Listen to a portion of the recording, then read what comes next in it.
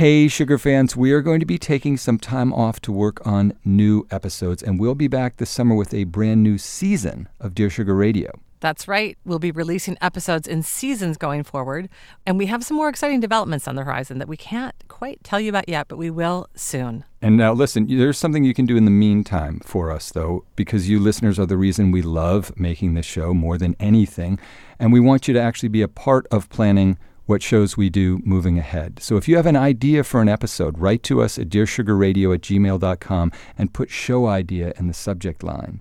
We're going to be listening back during this little break to some of our favorite episodes of Dear Sugar Radio. During the month of May, by popular demand, we're going to be listening to our 4-part series we did on infidelity. Enjoy and stay tuned for more Dear Sugar Radio. Dear Sugar is supported by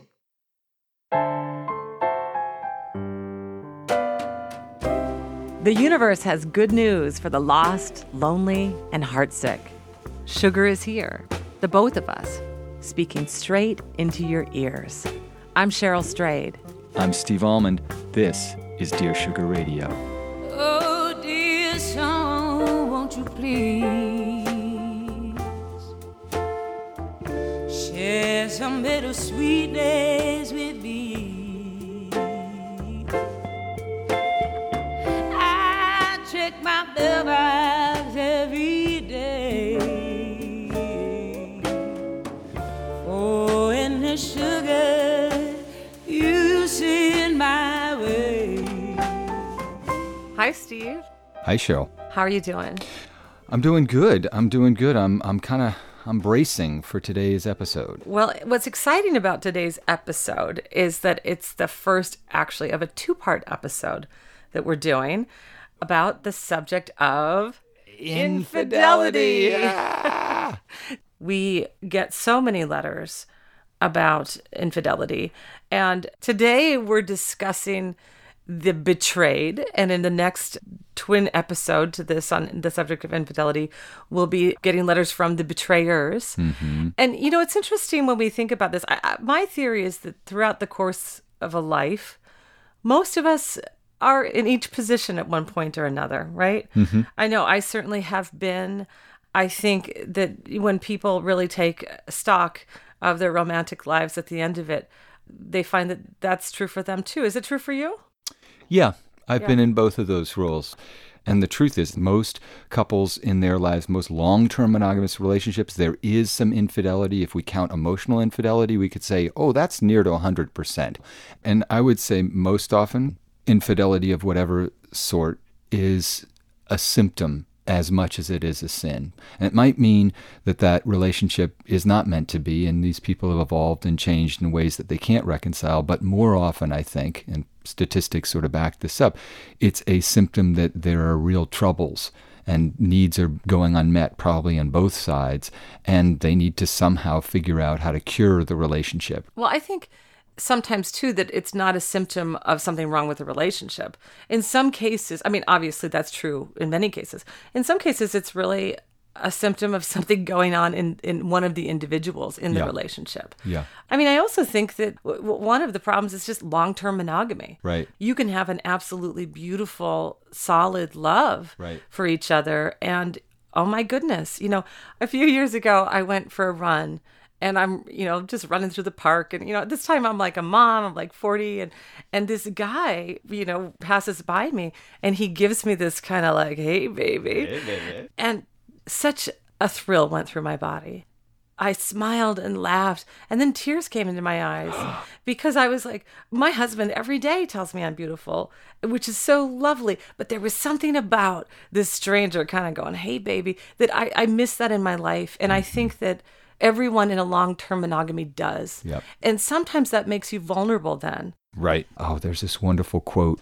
It is touch that is the deadliest enemy of chastity, loyalty, monogamy, gentility with its codes and conventions and restraints.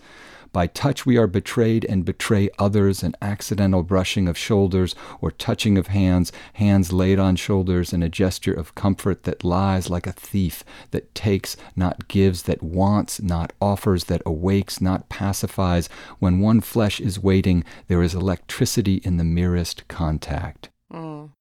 Yeah, I think that we can be really high and mighty when we're young, when we first fall in love. There's this kind of idealized version of how this love will play out. I know I get a lot of letters, when I was writing the Dear Sugar column, from people saying things like, if my lover ever cheated on me, it would be absolutely over. Right. Once you're a little further down the path, you see that it's not so simple. Sometimes people who truly love each other and should stay together cheat on each other. Right. Sometimes cheating is a sign that that relationship is dead and over.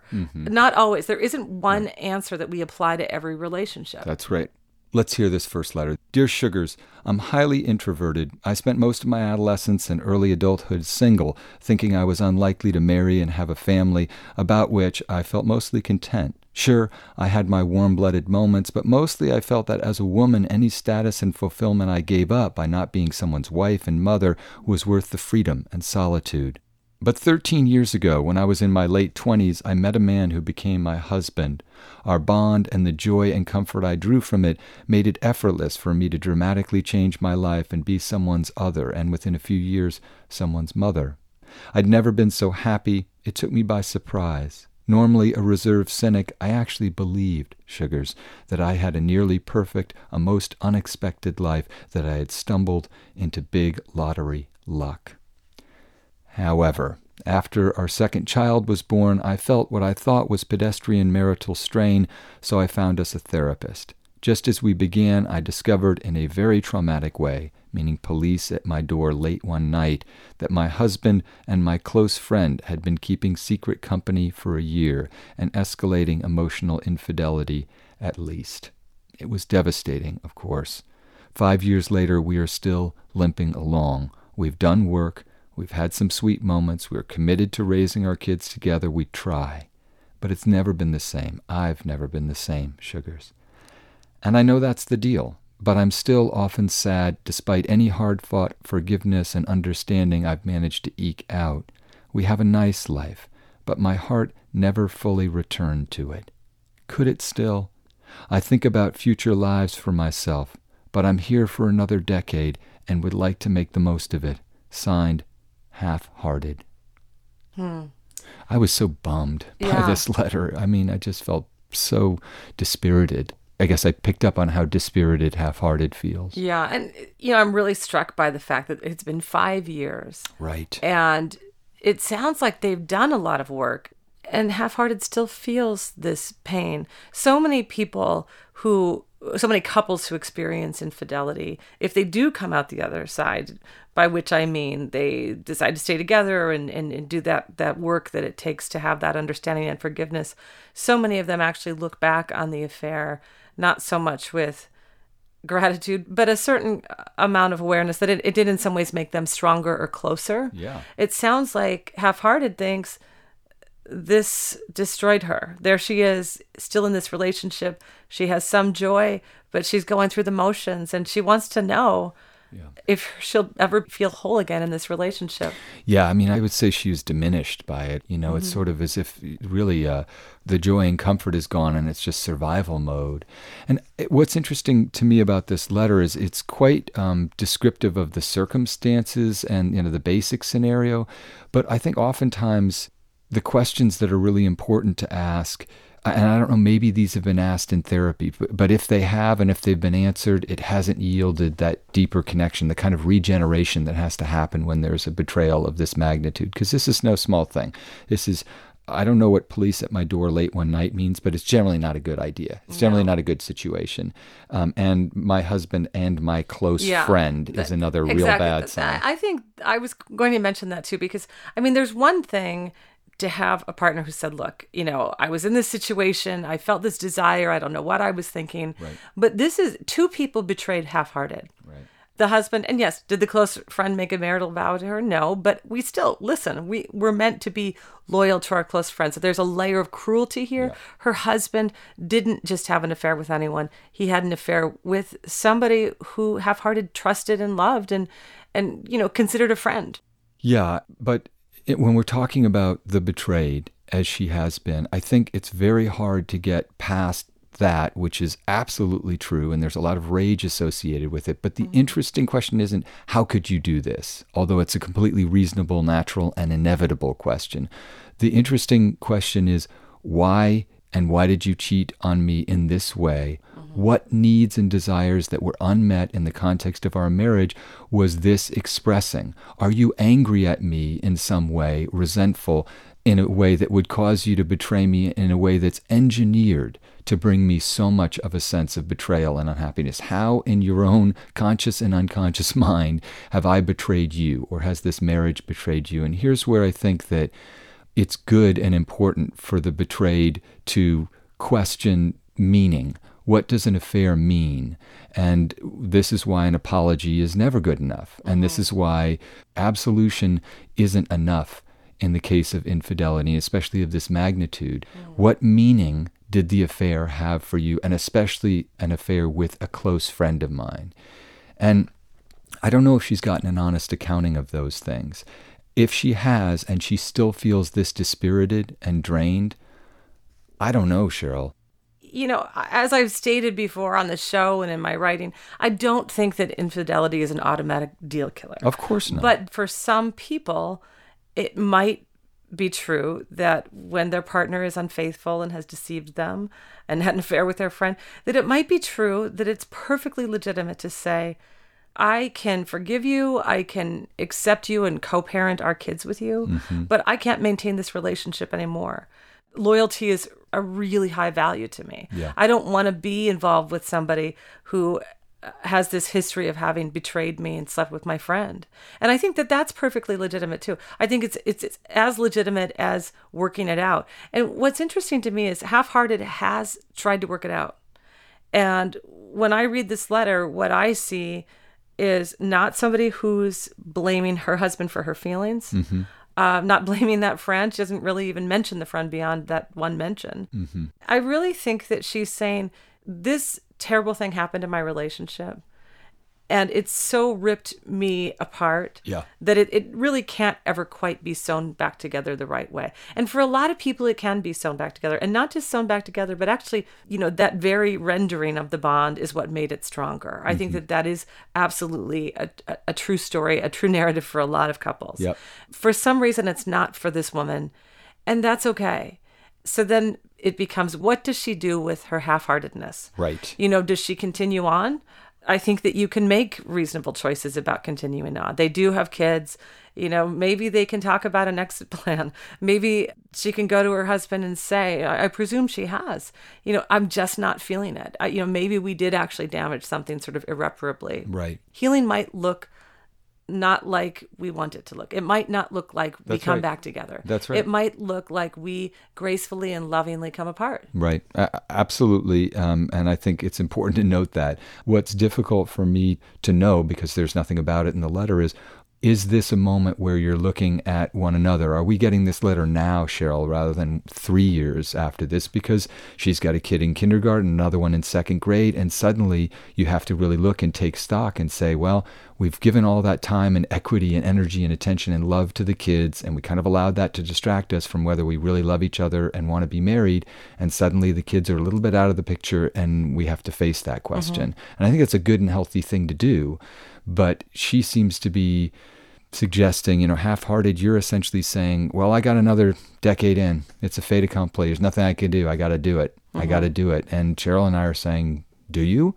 If you really feel half-hearted about this, is that absolutely the case? And is some of the purpose of your letter, consciously or unconsciously, to have us say, why exactly do you have another decade in? Half-Hearted, you were ambivalent about the idea of marriage from the beginning. You know, I'm often sad, despite forgiveness and understanding, we have a nice life, but my heart's never fully returned to it. Could it still? We have no idea.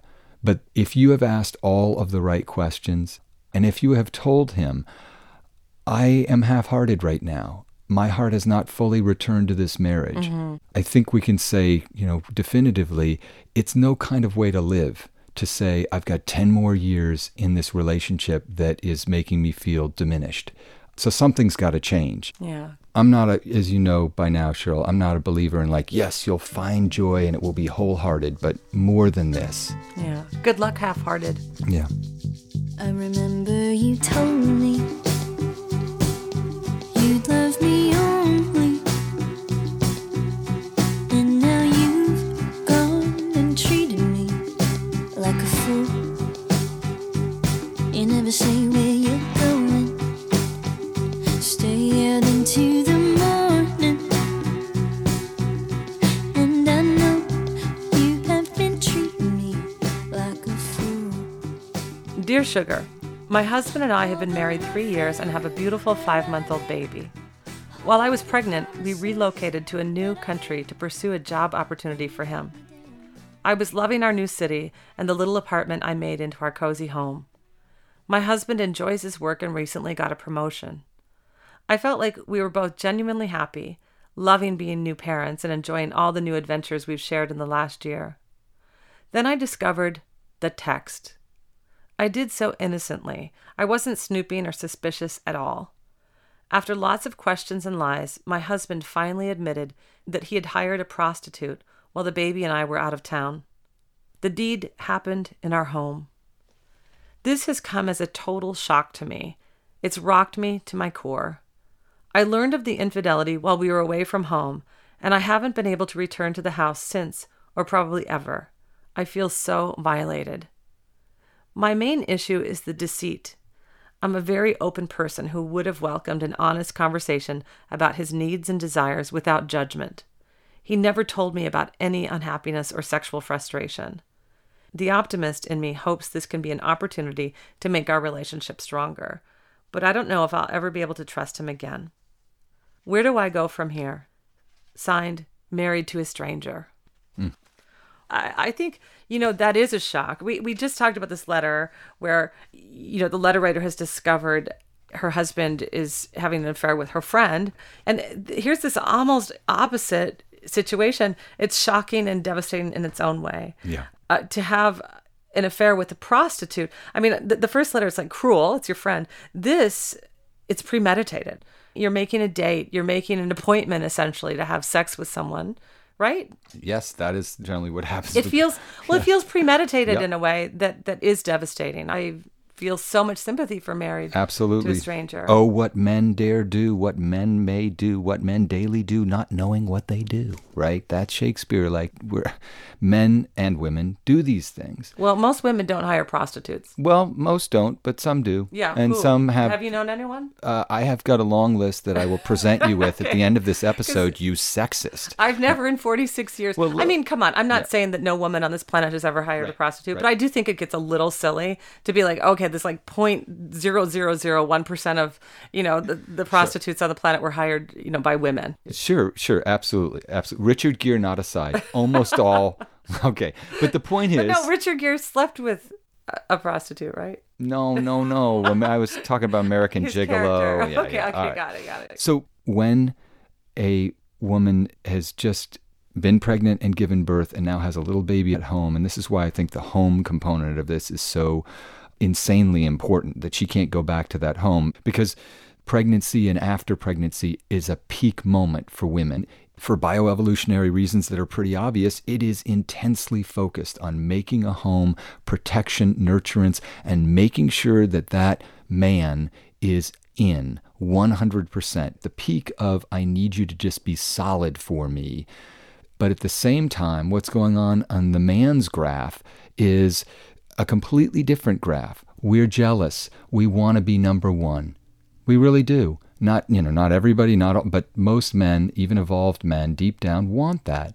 And a baby comes along and lets us know very clearly in lots of ways that we're not number one anymore. And especially a first baby. And that's the bottom line. We're not number one anymore. And good, we shouldn't be. That baby has to be number one for a while, but it's tough for men to take. And the world just needs to know that. Is that a justification? Absolutely not. I mean, this is rotten behavior, but it is an explanation. And that's why we see so many letters where the infidelity is triggered by the recent birth of a child or a second child or pregnancy, because those two graphs are out of whack. Yeah.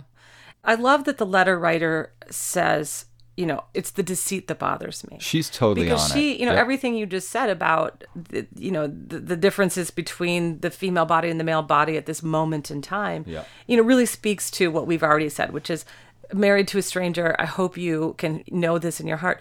Your husband's decision to do this isn't about you or your attractiveness or even his desire for you. I don't excuse it either. I think he did a terrible thing. I think he was an inconsiderate guy to do this. I think it's absolutely wrong. I also think that, in some ways, he might have been making the decision to hire a prostitute to really just get a sexual need met. He doesn't want to go fall in love with somebody else. He's getting his emotional needs met. And so I hope that it's helpful for you to the extent possible that you do try to detach your sexual intimacy with your husband from this act he committed. Part of what hurts about it happening in your home is you are probably attaching all of this emotional stuff to what he did, because of course you should. When you and your husband have sex, it is love. It is intimacy. It isn't just sex.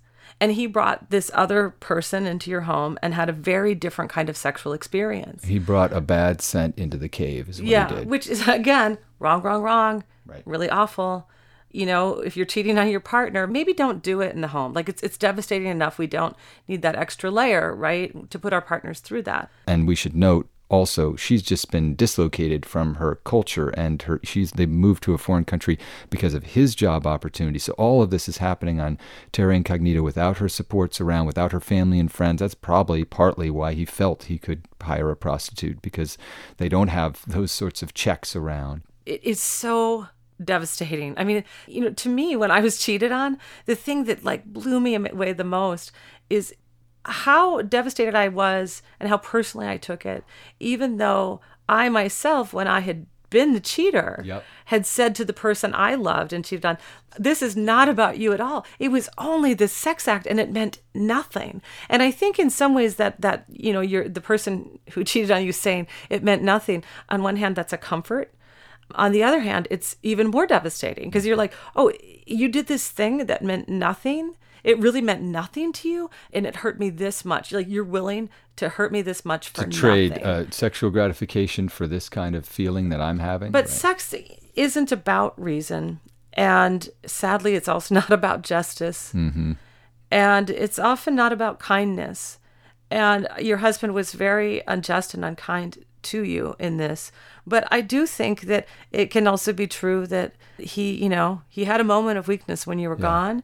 That doesn't mean that, everything you've shared together is to be negated by this moment. That if he's still worthy of your love and if he's worthy of your forgiveness, he'll prove himself to be that.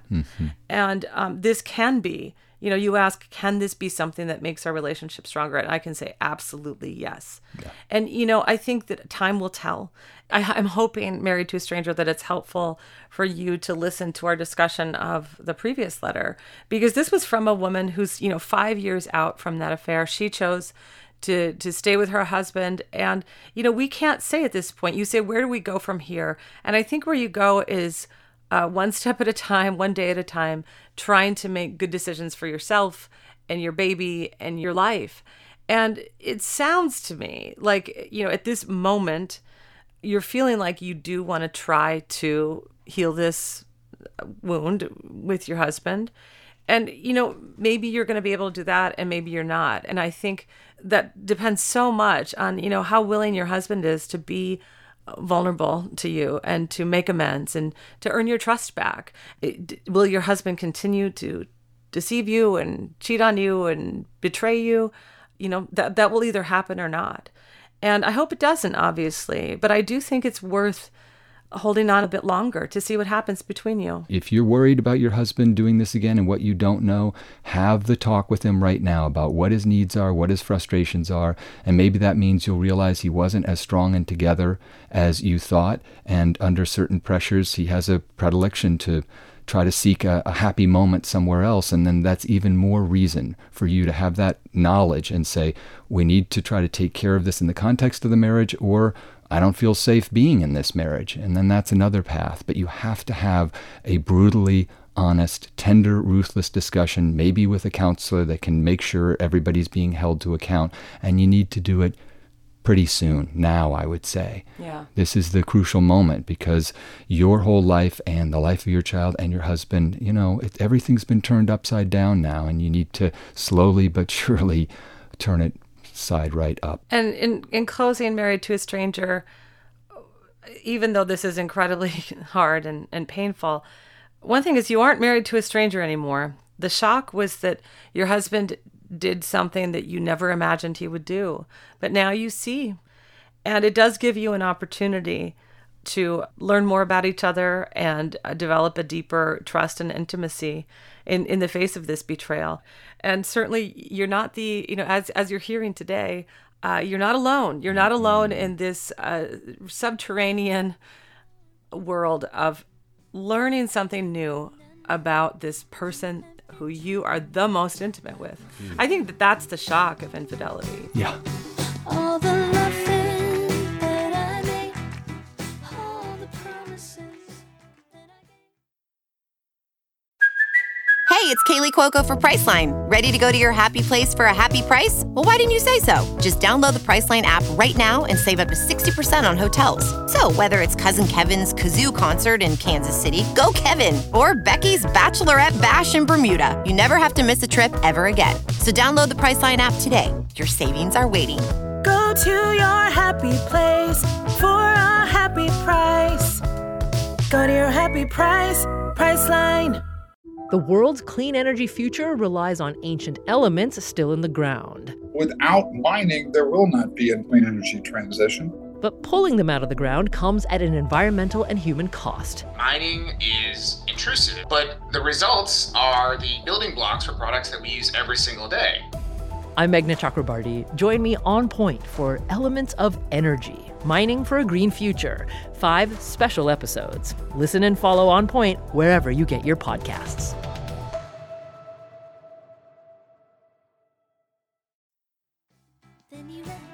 So, yeah, what Cheryl's really talking about is the unhappy fellowship of the betrayed. That's really what we're taking up. That's the sudden, unpleasant shock.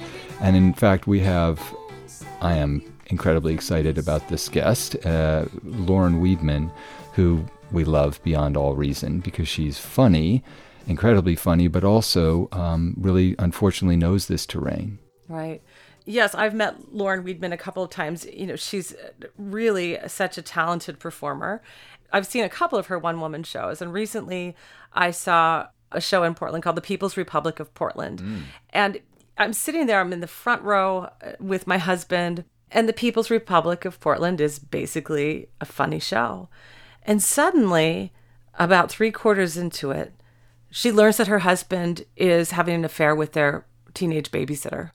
And when she first said it, there was a kind of a laughter that went through because we couldn't believe she was serious. You know what she captured, Cheryl, in that moment was, to some extent, the disbelief you talked about earlier, where you have your life and a narrative going one way, and suddenly there's this betrayal. She transferred it to the audience. Yes. Wait, what? It's that way now? Yes. And so there's this laughter, and she tries to make it funny, but it's not funny. It's devastating. And I had dinner with her after the show, and I asked her about, what that's been like, what that betrayal has been like, and what's happened in her marriage and her life. And I thought it would be great to have her on the show to talk to us herself. So we're going to call Lauren Weedman now. And I think some of you have probably seen her in the wonderful HBO series Looking. So we're big Lauren Weedman fans, delighted to welcome her to the show. Let's give her a call. Let's do it. Hi. Hey, Lauren. How are you? I'm good. We're calling you today about infidelity. Yes. People cheating on people. Yes. And when I was reading these letters, when Steve and I were discussing them, you came to mind because I remember just earlier this year, I was seeing your fabulous one-woman show in Portland, and you began talking about your husband. I don't know if he's your ex-husband now, Yes, revealing that he was having an affair. Mm-hmm. Can you tell us about that? Yeah, it's a pretty funny story. No, not so much. I was with Jeff for about 12 years, and then we had a kid 5 years ago. Anyway, forget the numbers. Yes, he had an affair with our babysitter, like the most embarrassing, weird, just like a nightmarish cliche I can imagine, really. We had a babysitter who he hired and was in our home for about 3 years, babysitting Leo. And I will never know exactly the story, but they had a relationship, an affair that went on that whole time, and then they're still together. How did this get discovered? Or maybe that's inconsequential, but I just... Oh, no, it's so good. It's so not... No, because it's the trauma. And like in the letter, the first letter from Half-Hearted, she sort of found out about things by the police showing up at the door, and she didn't like go into details about it, but just the trauma. And man, when these secrets fester for a while, they fester and come out in such traumatic ways, I think, when things have been kept down for so long. How I found out about the whole thing was that I found a video that... I'm just the laughing. It's like it still just blows my mind that this becomes my story. You know, that I'm like, God, I can't believe it. So I found a video, and it supplied information that helped paint the picture. Wow. Wow. What do you mean? Did you find a sex video? Yes, it was a video that she had made for him, a sex video for him. He wasn't in it. And I was in huge denial about what I was watching, too, because the whole time I was thinking, no. And then she said his name, and even then, like she says Jeff, and I'm like, well, I don't know. Everybody's named Jeff. I can't go 2 days without meeting somebody named Jeff. Sure. Like, my friends and I were laughing about it months after. They were like, she could have like given his social security number. When I'm like, God, I don't think there's a 4 in his social, so this definitely isn't happening. Cheating was one of my worst fears, always. Right. And so I went completely numb. Huh. Why do you think you went calm, and when did you get angry? I mean, I'm assuming there was a point where you did, become angry. I didn't have as much anger as I did grief. Uh-huh. I will have moments. I've had some very cheesy, corny moments where I'm like driving down the highway after coming from hanging out with friends and like playing music loud, and the wind is blowing in through and I have moments of like, it's okay, it's all worked out. It's okay. Like, Leo's going to be okay. We're all going to be okay. And so I have... And Leo's your son, right? Yeah, Leo's my son, yeah. Can you imagine? Leo's the mailman. I've been most upset about the mailman. He doesn't know what mail is forwarded, what's not. It's hard to find him. No, Leo's 5 now. And so, yes, there's the highs. And then the grief thing, though, the thing that has helped me is to make sure that I let both happen. I don't try to go, well, I'm done with it now, and things are just better and happy. Because it surprises me, because I'll think I'm okay. And then, like today, when I was dropping off Leo for his first day of kindergarten, and I have a moment of, where I feel, like, oh, look at Leo out there having to face his fears in his first day of school like that. And then I immediately start crying, not about Leo, but about what happened with his life. I'm like, that's not what I planned on. Like, this isn't what I wanted. And, like, how did I let this man who is so duplicitous into my life? So that will come back. Yeah. And then I just cry about it a little bit and maybe have a bummed out day, but I try not to not have a bummed out day if I'm going to. Try not to be in too much denial about it so that I can keep flowing with it and get better. Because it's so key that I have to constantly go, but this did happen. Like, sometimes I just can't accept it. It means my mind just is like, no, he couldn't have done this to me. And I have to always go, this happened. It happened. He's with her. It is. This is what is. Like, just breathe it in, as awful as it is. What a hard thing to do. And it's exactly what I think anyone has to do who has to face a new truth about the relationship. That's the paradox of the betrayed.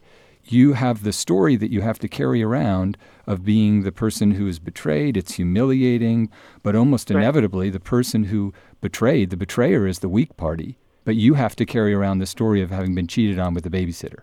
One thing for sure I will say is that after it happened, I'm like, this will not kill me. I'm not going to end up being someone who gets worse and worse in my life. Yeah. Do you know what I mean? Of course. Like, this has to make me stronger. It has to be okay. And it will. I mean, clearly it's all in transition. But do you remember that you loved Jeff? I mean, is there any piece of this yet that's started to be something that doesn't just make you stronger, but that you can actually envision a day that you and Jeff would be friends again? Yes.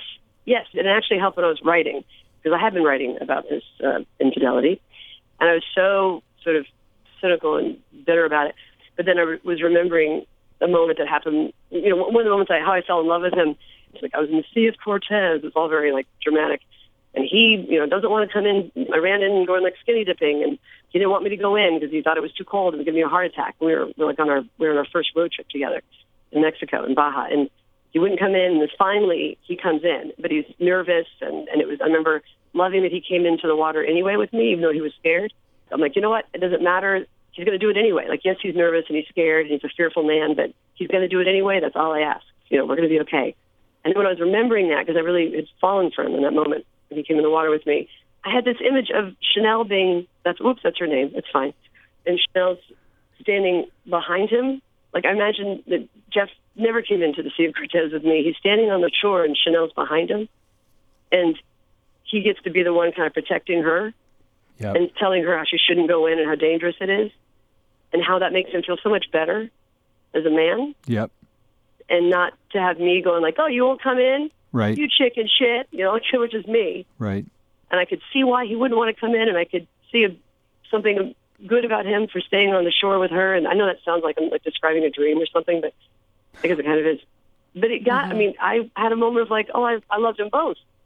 Huh. Yeah.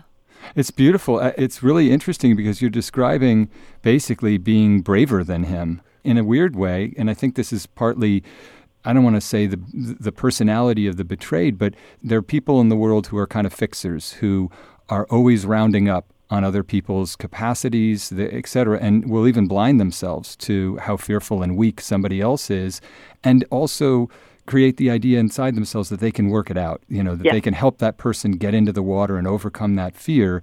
And then it's devastating to realize, no, actually, that person really was frightened and duplicitous, and not only would have an affair and betray in that way, but would muddy the waters of your parenting in such a profound way and create such profound confusion for your son. And, that puts you in the position of realizing, wow, how much I was covering for him over the years. Mm-hmm. And even in that fantasy, you're still covering for him. You're kind of saying, well, but he was being brave in his own way. He's kind of protecting this young girl who's much more vulnerable and who he can feel more powerful around and more courageous around. It's fascinating. Also, it's almost not fair in the sense of how, if he'd been this great guy in all these other ways, at one point it looked like he had just had a one night with her, or one fling. And I remember thinking, we could get over that. It would be hard, but I think he had to go that extreme to get me to get out of the relationship. He had to do something, because I was not going to go. Because once I had Leo, I was like, that's it. We work it out. We keep fighting. Right. But then he just got worse and worse. And finally, I was like, oh, there's absolutely no choice at all. We're done. Right. How much more can you take? It's like that Blue Jasmine movie, whatever. There's no line in Blue Jasmine or Kate Blanchett's character is like, how many blows does a woman have to take before she starts screaming in the streets? It's like, that's how I felt like, how many? And I think if you have somebody isn't that black and white, like they're not so evil in what they've done, I'm sure that's more complicated. And I was thinking about that with, if he had just cheated one time, if I could stay with him. And I thought, well, yeah, as long as we had our come to Jesus moment. And I thought that would be the thing that for people who I know that are feeling like the letter writers, like, I don't know if I can do this, and can I do this? Like, if you continue to feel like you don't have a human being in front of you, it's not going to happen all the time, but if you don't have those moments, then yes, it becomes really hard. Yeah. I think that this is something we're going to be exploring a lot, is this idea of, when do you forgive? When do you give somebody a second or third or fifth or 10th chance? When do you say, no, you crossed a line and I'm going to move on? And I think that there's no one answer to that. I know there's no one answer to that. But I do think that a piece of it is, the most important piece of it is this question of is the person essentially willing to be intimate with you and honest with you and vulnerable with you? And are you willing to continue to love in the face of that vulnerability, that weakness? But my thing was, I never had a family. I was adopted, and I'd been divorced before, and I could never find my tribe, my people, and I was so blinded by my need for that.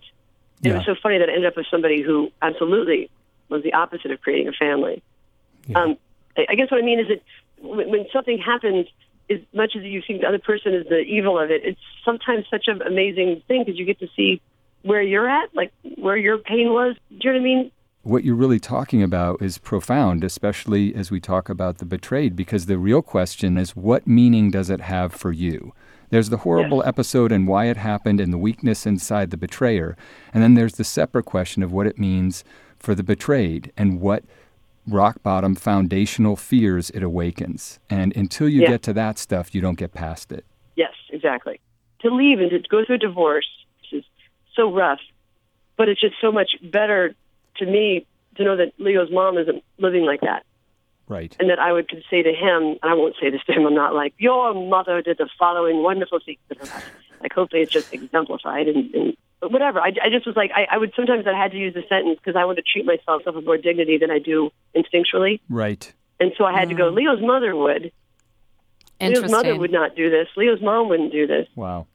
And it helped me to make some, decisions to have to go. Thank you, Lauren. I think that you have been exquisitely interesting and helpful to our letter writers and to so many people listening. Listen, when I talk about the story of what happened, like at Leo's preschool, and watching all these wives' faces, people just looking petrified as I'm telling the story, and I was like, wow, this is what they mean by dumping, because I feel so much better. I just dumped on them. They look completely petrified, like, oh my God, that can happen. I'm like, yes, it can. Enjoy your afternoon, lady. Well, it's interesting, too. You bring up a really interesting point, is the ways that couples, like, we need each other to be good couples so that we ourselves don't have to doubt our own relationships. We also need to hear all kinds of different stories about the workings of love, And I think that they can be educational and corrective and all of those things, which is why I think you've been such a great guest, offering all of this insight. Yeah. I'm always talking about this podcast. It's like, oh, they get down in it.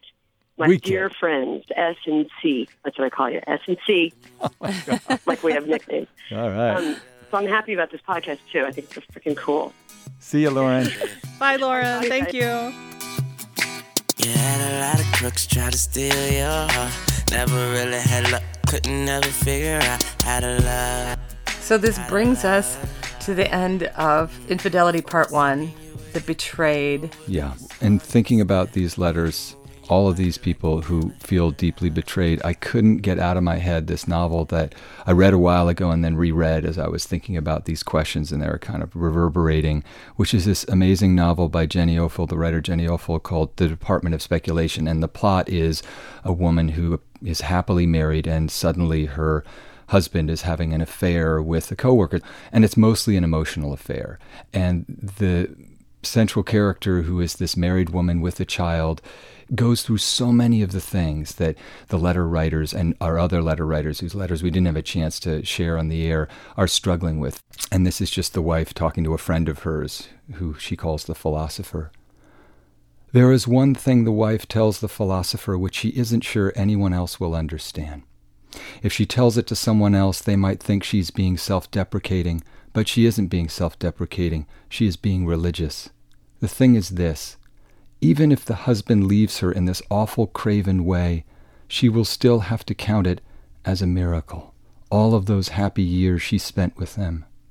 It was a fucking miracle that I found him, she tells the philosopher. A fucking miracle, past tense. They are sitting cross-legged on the floor like they used to in their dorm rooms.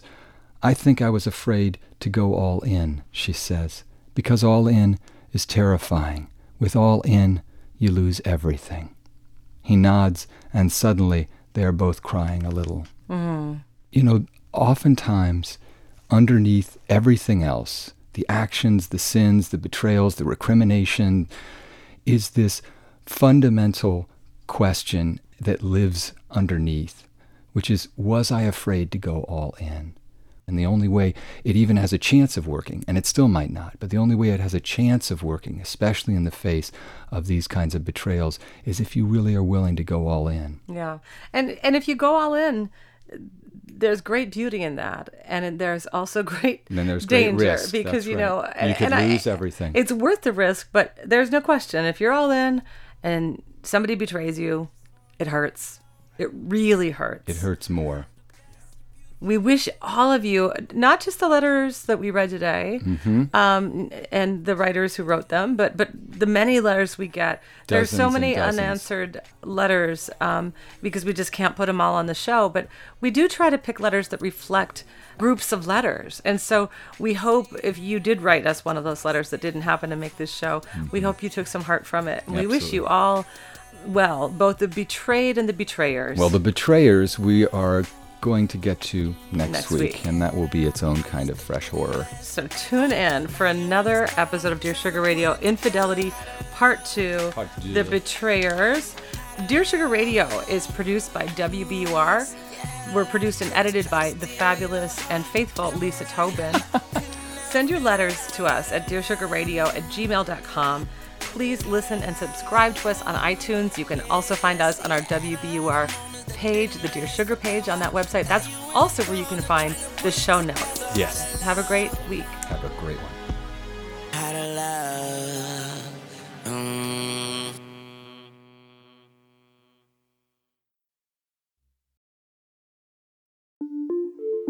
Hi, I'm Erica Lance. Clearly, you like Dear Sugar enough to listen all the way to the end.